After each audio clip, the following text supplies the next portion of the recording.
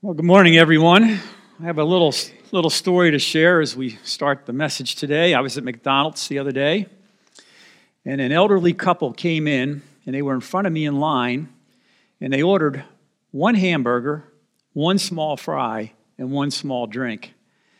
And when they did that, I felt my heart tugging a little bit, and I said to them, can I buy you another meal? Because there are two of you. And the husband said, we share everything. So anyway, they got their meal. I got mine. I sat down, and I watched him. He got a knife, and he cut the hamburger perfectly in half. He got the fries, and he counted them out to the exact number for each. And then they had 2 straws for the cup. So once again, my heart's tugging on me. I said, sir, listen, I have a few extra bucks. I can get you guys another meal. He said, we share everything. Well, I noticed that he ate the half a hamburger first, and she sat there watching. Then he ate the French fries next, and she sat there watching. I said, sir, why is your wife not eating? He said, I told you, we share everything. I'm going to give her my dentures now.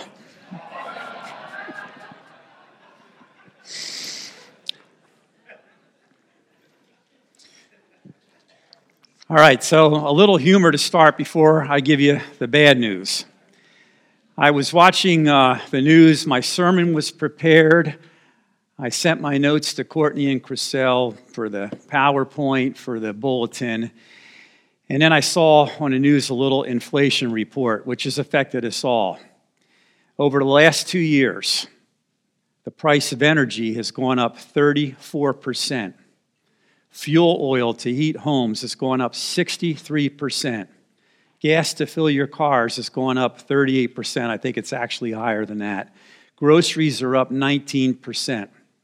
You go and look at eggs and bread and stuff like that, it's unbelievable. Cost of rent is up 12%. And they estimate that this has cost the average family $10,000 extra because of this inflation. So, I say all this because we're in a stewardship series, which Dennis introduced last week.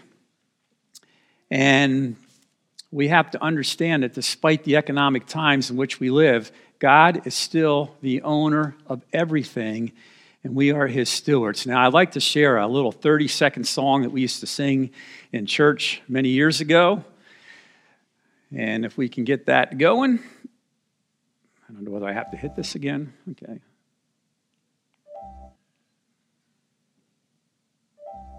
He owns a cattle on 1,000 hills, a wealth in every mine. He owns the rivers and the rocks and rills, the sun and stars that shine. Wonderful riches more than tongue can tell. He is my Father's son and mine as well. He owns the cattle on 1,000 hills. I know that he will care for me. All right, that simple little song. Let me just repeat the lyrics. He owns the cattle on 1,000 hills, the wealth in every mind. He owns the rivers and the rocks and rills, the sun and stars that shine. Wonderful riches more than tongue can tell. He is my Father, and they're mine as well. He owns the cattle on 1,000 hills. Here's the key point. I know that he will care for me. Today I'm going to be talking about financial stewardship. And something else happened the other day. I started reading through the book of Genesis. I either read through the Bible every year cover to cover, or some years I do the Old Testament and the next year the New Testament. So I've done this dozens and dozens of times in my lifetime. And I came across 2 passages in Genesis in my reading. In Genesis 14, this is not on the notes, this is not on here, it's just something I added. Genesis 14, 18 to 20, Abraham gave Melchizedek the priest 1/10 of everything he had. And in Genesis 28, 22, Jacob pledged to give God 1/10 of everything that God blessed him with. So the principle of the tithe is found in the first book of the Bible in several passages as an example to us for our giving. What I'd like to do now is share a little bit of testimony about how God has worked in my life, and then we'll look at a few other topics along with that. Last February, I gave my first message here, being a fairly new church attender and a new elder. I talked a little bit about the family. I mentioned to you that I became a Christian at a place called Emmanuel Baptist Church in Maple Shade, New Jersey, because I had Sunday school teachers that taught the gospel. I had a pastor that preached the gospel. I was in vacation Bible school, and I heard the message, and I accepted Christ when I was about 8 or 9. As I became a teenager, peer pressure, people making fun of people that went to church, I was kind of a secret agent Christian. And then I met my wife and started dating her my senior year of high school, and she was not a believer at the time. She had dated my cousin. That's how I met her. I didn't steal her. I waited till they broke up. But she had met my cousin, who was a believer, who had done some witnessing to her. So I began to get serious about my faith so I could witness to my wife. My plan, before I met my wife, was to go to King's College up in New York. I played basketball in high school, so my plan was to go up there and play basketball. When I started dating my wife, I was thinking about staying home and maybe going to the community college. So my parents kept prodding me, and we finally had it out one night. And we sat down at the kitchen table, and my dad said, "Look, before you started dating Holly, you were intent on going to King's. And I understand that you like her and you want to stay home, but we really think it's best for you to go to a Christian college. And here's the deal we'll make. If you go for 1 year, I will help you pay part of your bill. If you go for 1 year, if you don't like it, whatever, and you want to come back home, do it." So finally I said, okay. I didn't want to battle anymore. I said, okay. Well, that move of going to King's College up in Briarcliff Manor, New York, was the best move that I made in my life to that point, and it's still one of the best decisions I ever made.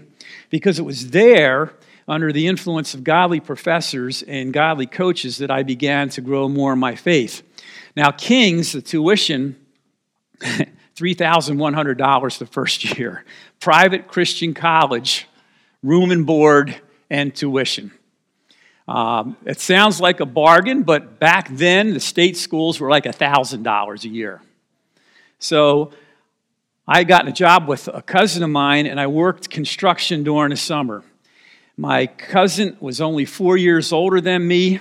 He wasn't educated book-wise, but he was good with his hands. He knew construction, and he had a system down where we would frame a 3-bedroom, 1.5 bath house that was 2 stories high, and we would frame the walls, put the plywood on the roof, set the windows and doors, and have it done in a week or less. So I was working 40 hours in 90-degree heat, 8 hours a day. And I started at $2.50 an hour, and eventually, as I worked, he'd give me little raises. And I reached the point to where I was making $5 an hour. And $5 an hour back then was 2.5 times minimum wage. So that would be like a college student today maybe making $35 an hour, if you want to put it in today's money. So on Friday afternoon, I would get my check for $200. And yeah, it felt pretty good, $200 check. So one day when I got my check and came home, my dad said, "Are you a Christian?" And I looked at him. I was taken back a little bit because I'd accepted Christ, and I was attending a Christian college where I was taking a Bible course every semester, and I was growing in my faith. So I responded, "Yes, Dad, I'm a believer. Why would you ask such a question?" He said to me, "Are you being obedient to God by tithing your money?" Whoa. Took a step back. If I was to ask you that question right now, are you being obedient to God and tithing your money? Think about that. Well, my answer was no. So he challenged me, and he gave me some scriptures to look at. And the first one is up here, "But seek first the kingdom of God and his righteousness, and all these things will be added to you as well." And those things are the material items that you need to live: food and clothing and shelter. And also what was shared was the next verse, Malachi 3:10, "Bring the full tithe into the storehouse, that there may be food in my house, and therefore put me to the test, says the Lord of hosts, if I will not open the windows of heaven for you and pour down a blessing for you until there is no more need." So with these scriptures that I learned in childhood and with my dad's kind of exhortation to be obedient and begin tithing, I began to tithe. Now, I'm going to tell you, I cashed that check and got that $20 bill. Might be equivalent to a $50 bill or a $100 bill today. And the offering plate came, and I took my wallet out, and I put the $20 in that offering plate. It was tough because, you see, when I was a little kid, my parents gave me a quarter or 50 cents to put in the offering plate. So when it came by, I put that money in gladly because it wasn't mine, and there was no pain to it. Now I'm taking that $20. It took me 4 hours of work in 90-degree heat, and I'm putting that in the plate. But you know what? That broke some of my selfishness of the thought that this is my money. No, it's not. It's God's money. So I began at that time to faithfully tithe the rest of my way through college. After completing 4 years of college, and by the way, I graduated from that Christian college that was double the tuition, room, and board of the state schools, debt-free. Debt-free. God enabled me to make money during the summer. I had some scholarships and grants, and my parents kicked in. I graduated debt-free, which was even an amazing feat back then. So after completing 4 years of college, I moved to this area, took a job at Camp Springs Christian School for the whopping sum of $7,450 a year with a bachelor's degree from a 4-year college. The public school teachers were making in the range of $11,000 to $12,000 a year at that time. But I felt called to ministry, and I felt that God could take care of my needs. My wife got a job at Southern Maryland Hospital working as an RN, so we were doing okay. We were definitely not poor. But I was tithing my money, and I became buddies with a teacher that actually went to my college and graduated 2 years before me. I knew him a little bit. I think we played on an intramural softball team together. And then he came up to me one day, and he said, "Let me ask you, are you tithing your money?" I said, "Well, yeah, I tithe my take-home pay after they take out all the taxes and stuff. I give my 10%. So he said to me, and it's somewhere along the lines of this next scripture, when Jesus was confronted about the giving, what should we do? As the disciples are asking him. And Jesus said, well, you render to Caesar the things that are Caesar's, and to God the things that are God. And they marveled at him. So he was saying, why are you not tithing on your gross income? Well, I had a look at this scripture, and I did not have an excuse. So I took the next step of faith, and I began to tithe on my gross income. So here's my gross income. Here comes the government taking a nice little chunk out, and then I'm giving my 10% for my tithe. Now I have the rest to live off of. So continuing in the story, we had 4 kids, and my youngest son was born a little over 33 years ago. And when we started having children, we took a little step of faith. We wanted my wife to be home to raise the children. So she went from working 5 days a week as an RN to going to 2 nights a week. And so, we took a cut in pay, and the sad thing was, in her 2 nights a week, she was making just about what I was as a Christian school teacher. That was a little humbling, but she made more when she was working full time. Now we're making about the same, and she's working 2 nights a week. So I designed and built my own house in Clinton, and my wife found out that if she went on an alternative benefits program, meaning that they would take away her vacation time, and they would take away her sick leave, but they would pay her I'm just going to say $1.50, $2 more per hour. Well, since I was building the house, I thought that's a good plan because we can buy some more materials and my mortgage won't be as big. So she actually had to work 1 extra night every 2 weeks to do that. So while we were doing this, we were buying materials and we were keeping the cost of the loan down a little bit. But when she gave birth to my youngest son, Jonathan, she took 3 months off of maternity leave. And these 3 months were without pay at all. And during that time, we spent $1,000 more than what we were bringing in. Now, fortunately, I'm always kind of a money manager. My wife will tell you that I'm a tightwad. I'll say that I'm frugal. I had to manage a $5.5 million budget at Grace Brethren in Clinton for the school, so I'm very careful with my spending. But, she wasn't making money for 3 months, so we had to dip into our savings. Now, we had a rainy day fund, which is good, and I'm just going to take a little side note here. For those of you who may be struggling paycheck to paycheck, and you don't have any money in a rainy day fund, if you can discipline yourself, a lot of banks will set up this thing where you can have $25 or $50 taken out per paycheck and put into a savings account. If you put in $50 a month, you'll have $600 at the end of the year in a savings for a broken down car or some kind of repair. If you put in $100 a month, that's $1,200 that you'll have. So think about that. And by the way, a lot of banks now, if you get a 1-year CD, they're paying 4% interest or better. We haven't seen that for years.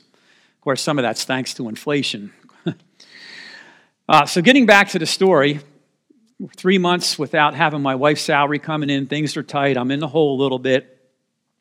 I finished coaching a basketball practice at school, and it was probably about 5:30, and I was getting ready. It's getting dark outside. I'm getting ready to leave and go home when this disheveled guy comes walking through the gym doors. They weren't locked, so he comes walking in, and he says, "I need to talk to a Christian." I said, "Well, I'm a Christian. I'm working at a Christian school here. I'm getting prepared to share my faith with him." I said, "How can I help you?" He said, "Well, I just accepted Christ in Georgia, and the atmosphere down there isn't good. I work as a painter. So I'm moving back to Massachusetts to my home to get away from the crowd down there, and I plan to be a painter up there. But I cashed my last paycheck so I would have money for gas and food and expenses coming up, and my car broke down, and the water pump had to be replaced. And I used that money to get home for the water pump." Now, I'm a little skeptical. A guy comes walking in off the street. Now, he was dressed like in painter's clothes. He looked like a bum. I looked at his car, and the car was probably a 15-year-old car, and I saw the Georgia plate. So I ascertained he's probably being upfront with me. So I pull out my wallet, and I look at my wallet. I got $6 cash because this is Thursday, and payday is Friday. I said, "Well, I'm getting paid tomorrow." So I pulled out my $6. I gave it to him. I said, "Sir, there's a gas station across the street. Gas was about $1 a gallon. So this will probably give you like a half tank to help you on your way." So he thanked me, took the money, thanked me for it. He said he's going to stop at a couple other churches, see if he can gather a little more so he has enough money to pay tolls and get home. Well, here's my next testimony. About a week later, I received a check from an anonymous donor for $1,000. The exact amount that we were in the hole for that 3 months. And that was, I gave $6. And God blessed me with $1,000. Now, please don't misunderstand me. Don't think if you go out and give some homeless person $6, you're going to get a check. But God met my need at that time. I helped somebody else with a small need, and then God helped me with a greater need.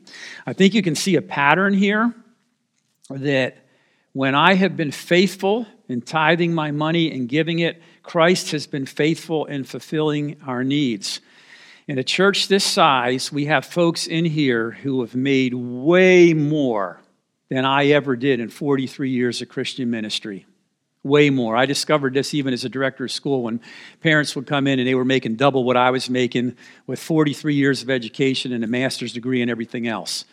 I learned that. But I also understand there are folks in here who haven't made as much. They maybe were in a different type of occupation or trade, didn't pay as much, or they've experienced some financial difficulties that I have not experienced.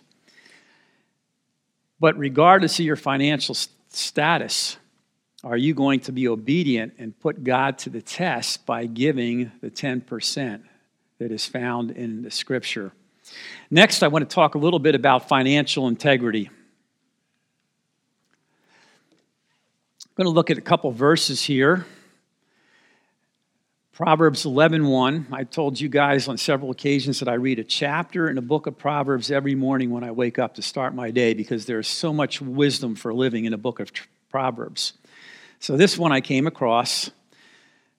Proverbs 11:1, the Lord detests dishonest scales. He detests dishonest scales, but accurate weights and measures find favor with him. And then in chapter 20, there are two more verses that say virtually the same thing. Verse 10, differing weights and differing measures, the Lord detests them both. Verse 23, the Lord detests differing weights and dishonest scales do not please him. So I have a question to ask you. If you are working in a business or you're in a financial office handling the money for the company, are you handling that with integrity? Even in Christian organizations, people have sometimes been tempted to take the petty cash and stuff it in their pockets because the love of money is the root of all evil. And money is so tempting, especially if the things are tight. Are you operating with integrity? If you do any side work and you accept cash, are you reporting that on your income tax at the end of the year? I do a little side work. I make a few dollars here and there. I log it in, and I report it at the end of the year because I'm an elder in this church, and I'm a Christian, and I'm not going to come up here and preach to you a message that I'm not living on my own. So I report that money, and I pay the tax on it. So we need to have integrity. And then I have to ask this question too. Are there hindrances in your personal spending that are keeping you from tithing your money? And I'll give you some examples. One is you like material possessions, so you pull the credit card out of your wallet and you go into the store or you go online and you do your shopping. Then you get your credit card bill and you can't pay the bill because there's not enough money in a paycheck. So they zap you with a 20% interest rate or 25% interest rate or a 29% interest rate. And then you get in debt and you have trouble paying that off because you've misspent your money and you've gotten yourself into debt. Now the credit card company has got you. And of course, you see commercials on TV where there are credit agencies a lot of times that can renegotiate, maybe get you the loan for 10% to pay off that debt. Here's something else that is really, really alarming with everything, all the immorality we see in America today. The big thing is online gambling and gaming and betting. Maryland has just got into this. Every time, I love sports, so every time I'm watching a sporting event on TV, it doesn't matter whether it's golf, whether it's football, baseball, basketball, they got the Hollywood celebrities and the former athletes coming on. We will give you $200 in free bets. And they suck you in, and then you get in there, and of course, they know the mathematical odds that for the majority of people who bet, they're going to lose money. Yeah, there are a couple that are gifted and are maybe luckier with the odds and make some money, but the majority of people lose money and they get sucked in. And, there have been people that have, gone to loan sharks because they get in the hole, and then when they don't pay the money there, they get beaten up, and sometimes they even get killed. So here's what I have to say about the integrity in finances. Handle your money correctly. Report your income. Don't take income from a business that's not yours. Don't spend unnecessarily. And don't get into gambling. If you're doing any of these things, please stop. Because if you get your finances in order and you begin to tithe, God's going to take care of your needs. Now that leads me to the next story about the poor widow. You might remember the story. It's in Mark 12:42, when Jesus was in the temple and his disciples were with him, and some of the wealthy were going up and they were putting the large amounts into the offering plate. Of course, they want to be seen. Look at me, how great I'm giving, and the Lord's got to love me because I'm giving this money. And then this poor widow comes along and she gives these 2 small coins. 2 mites, maybe 1/64 of a day's wages. And you can see the verse here. The poor widow placed 2 small coins into the offering plate and was commended by Jesus because although she was poor, she gave everything she had. That was her last money. But she was still faithful in giving that to God. So the next thing I want you to think about here is what your giving is like when you're giving to charities. And we're going to call this caring for the needs of others. There are legitimate charities in the United States of America Most of them, of course, being Christian organizations. There are some secular organizations that have very tight control over the finances, and they have a great track record dispersing. I'm going to say 90% of their income actually goes to helping those that the money is designated for.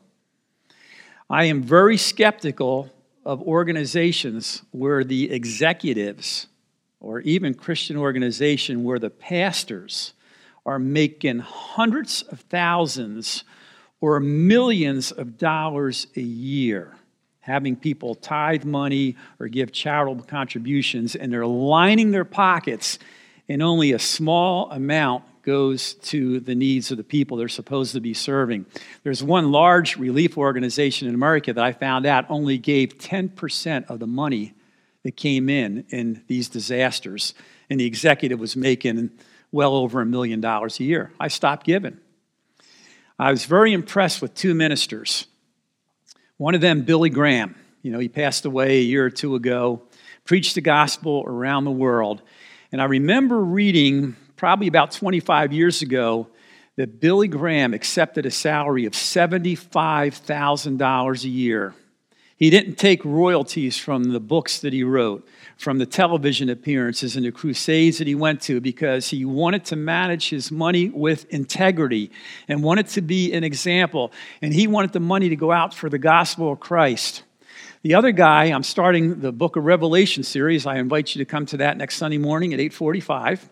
But the other guy that I've read a lot of his works and I've listened to his testimony, he passed away about a year ago, Jack Van Impe. He's a prophecy preacher who memorized 10,000 or more scriptures in his life. And I'm going to weave together some of the scriptures that he shared in his study. But Jack Van Impe and Rexella, his wife, they had a TV program. They encouraged people to give to it. But when he went to a crusade, he wouldn't even fly. He did not want to spend the money on a flight. He took a van and they traveled, even if it was halfway across the country. Nobody would have complained if he took a flight. He got up into his 70s and 80s and he's doing these crusades, and he is driving a van. Unlike some other pastors that you may see on TV to say, I need my own private jet to fly to crusades. You think, wow, you won't even sit with people on the plane to be a witness, and you're doing this? So I want you to be careful in your charitable giving, not to give to ungodly organizations that misspend your money or the top are greedy. We have organizations in America that sponsor poor children in third world countries. I support an organization called Compassion International, and I have 2 kids that my wife and I are sponsoring. There are organizations that support our veterans and help them with their physical, emotional, and financial needs. There are 4 of those that I give to. I watch very carefully where they put their money. There are those that help with disaster relief. And one of those primary organizations is called Samaritan's Purse. And that's now headed by Franklin Graham, who's Billy Graham's son. And when there's a disaster, they have plane load of supplies. They did this in Ukraine. Not only do they feed and clothe the people, they share the gospel of Christ. There are organizations that help people with medical expenses for children that are suffering from cancer or their special needs children. There are organizations that provide scriptures like the American Bible Society. They hand out Bibles all over the world. Those that involved in prison ministries.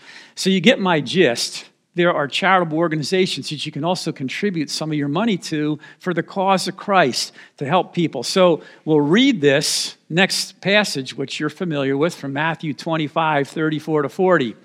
Then the king will say to those on his right, "Come, you who are blessed by my Father. Take your inheritance, the kingdom prepared for you since the creation of the world. For I was hungry, and you gave me something to eat. I was thirsty, and you gave me something to drink. I was a stranger, and you took me in. I needed clothes, and you clothed me. I was sick, and you looked after me. I was in prison, and you came to visit me." Then the righteous will answer him, "Lord, when did we see you hungry and feed you, or thirsty and give you something to drink? When did we see you a stranger and invite you in, or needing clothes and clothing you? When did we see you sick or in prison and go to visit you?" The king replied, truly I tell you, whatever you did for one of the least of these brothers and sisters of mine, you did for me. Wow. In your charitable giving to these different organizations, once again, the gospel of Christ can be shared, and it's as if you're doing it for Christ himself. Our last topic here is about the blessings of giving. In Proverbs 3, 9, and 10, this is very similar to the Malachi passage that we looked at earlier. It says, honor the Lord with your wealth, with the first fruits of all your crops. Then your barns will be filled to overflowing, and your vats will brim over with new wine. I want to say this. Some people go to churches where there are prosperity preachers that preach, and they want people to give the money. And that's so they can get wealthier and wealthier and wealthier. They live in a $1 million, $2 million house. They drive Mercedes-Benz and motorcycles. They have a helicopter or jet to shuttle them around. I'm not talking about this. I'm talking about if you honor God with your tithe, the first fruits of your wealth, he's going to take care of your physical needs.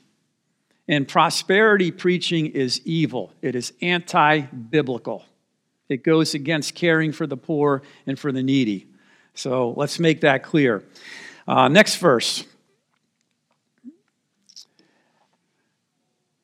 2 Corinthians 9:6. Remember this, whoever sows sparingly will also reap sparingly, and whoever sows generously will also reap generously. Once again, some people misuse this for prosperity preaching. I don't look at it that way. I look at it, God's going to meet your needs if you're willing to be generous in what you're giving. And then I really like this next verse. Proverbs 11:25. A generous person will prosper. Whoever refreshes others will be refreshed. And if you've ever helped somebody in need and saw that need taken care of, tell me that doesn't do something for you internally, give you joy to see that you've helped others. So, to wrap up this sermon, I'm going to say this. There are scriptural references in both the Old Testament, starting all the way back in the book of Genesis, and going throughout the New Testament, that talk about the principle of giving. And the tithe does mean 10%. It doesn't mean you can't give more. You can certainly give more. But I believe that the tithe at 10% is the minimum amount that we should give. If you truly know Jesus Christ as your personal Savior, and you want to live and love like Jesus and help others to do the same, you want this gospel message to be spread in this community and around the world, then I challenge you to be obedient in Christ in your giving and to begin to make your tithe next week in the first, got the boxes in the back, you can do the online giving. I want you to think about this. This church has a budget. We have Dennis, who's full-time on staff, and Courtney and Chriselle, John Watham, other people. We have a Christian school here and teachers. We have expenses there. We have missionaries on the field that we're supporting, both long-term and short-term missionaries. We have Kirsten that we sent out on a 10-month mission trip. We have the Edelins. I'm new to the church, so I don't know all the missionaries yet, but they depend on our tithes and offerings so they can spread the gospel of Jesus Christ around the world. We have a building, we have grounds, we have utilities. This costs money. I don't know anybody here that's making 6 figures of income. Our church certainly doesn't have millions of dollars in reserve. We would pave the parking lot and do a few other things if we did that. But I'm just talking about meeting the basic needs of this church. I know the leadership here, I know the money is spent very carefully. So once again, for the cause of Christ and for obedience to the gospel, if you're a Christian and don't tithe, I challenge you to start immediately. Let's pray. Lord, I thank you for your word. Lord, and I thank you for your faithfulness to your word. I've seen it in my own life, that as we have tithed our money to you, you have met our needs. And Lord, I want to pray that you will touch the hearts of the people in here, that you'll prod them if they're not giving, and then that you'll keep your promise that no matter what their financial condition, as they begin to tithe their money back to you, that you will bless them with their basic needs. Continue to be with Grace Church of Waldorf and all of its ministry endeavors, for all of our missionaries, that we can spread the gospel of Christ throughout the world. And we ask these things in Jesus' name, amen.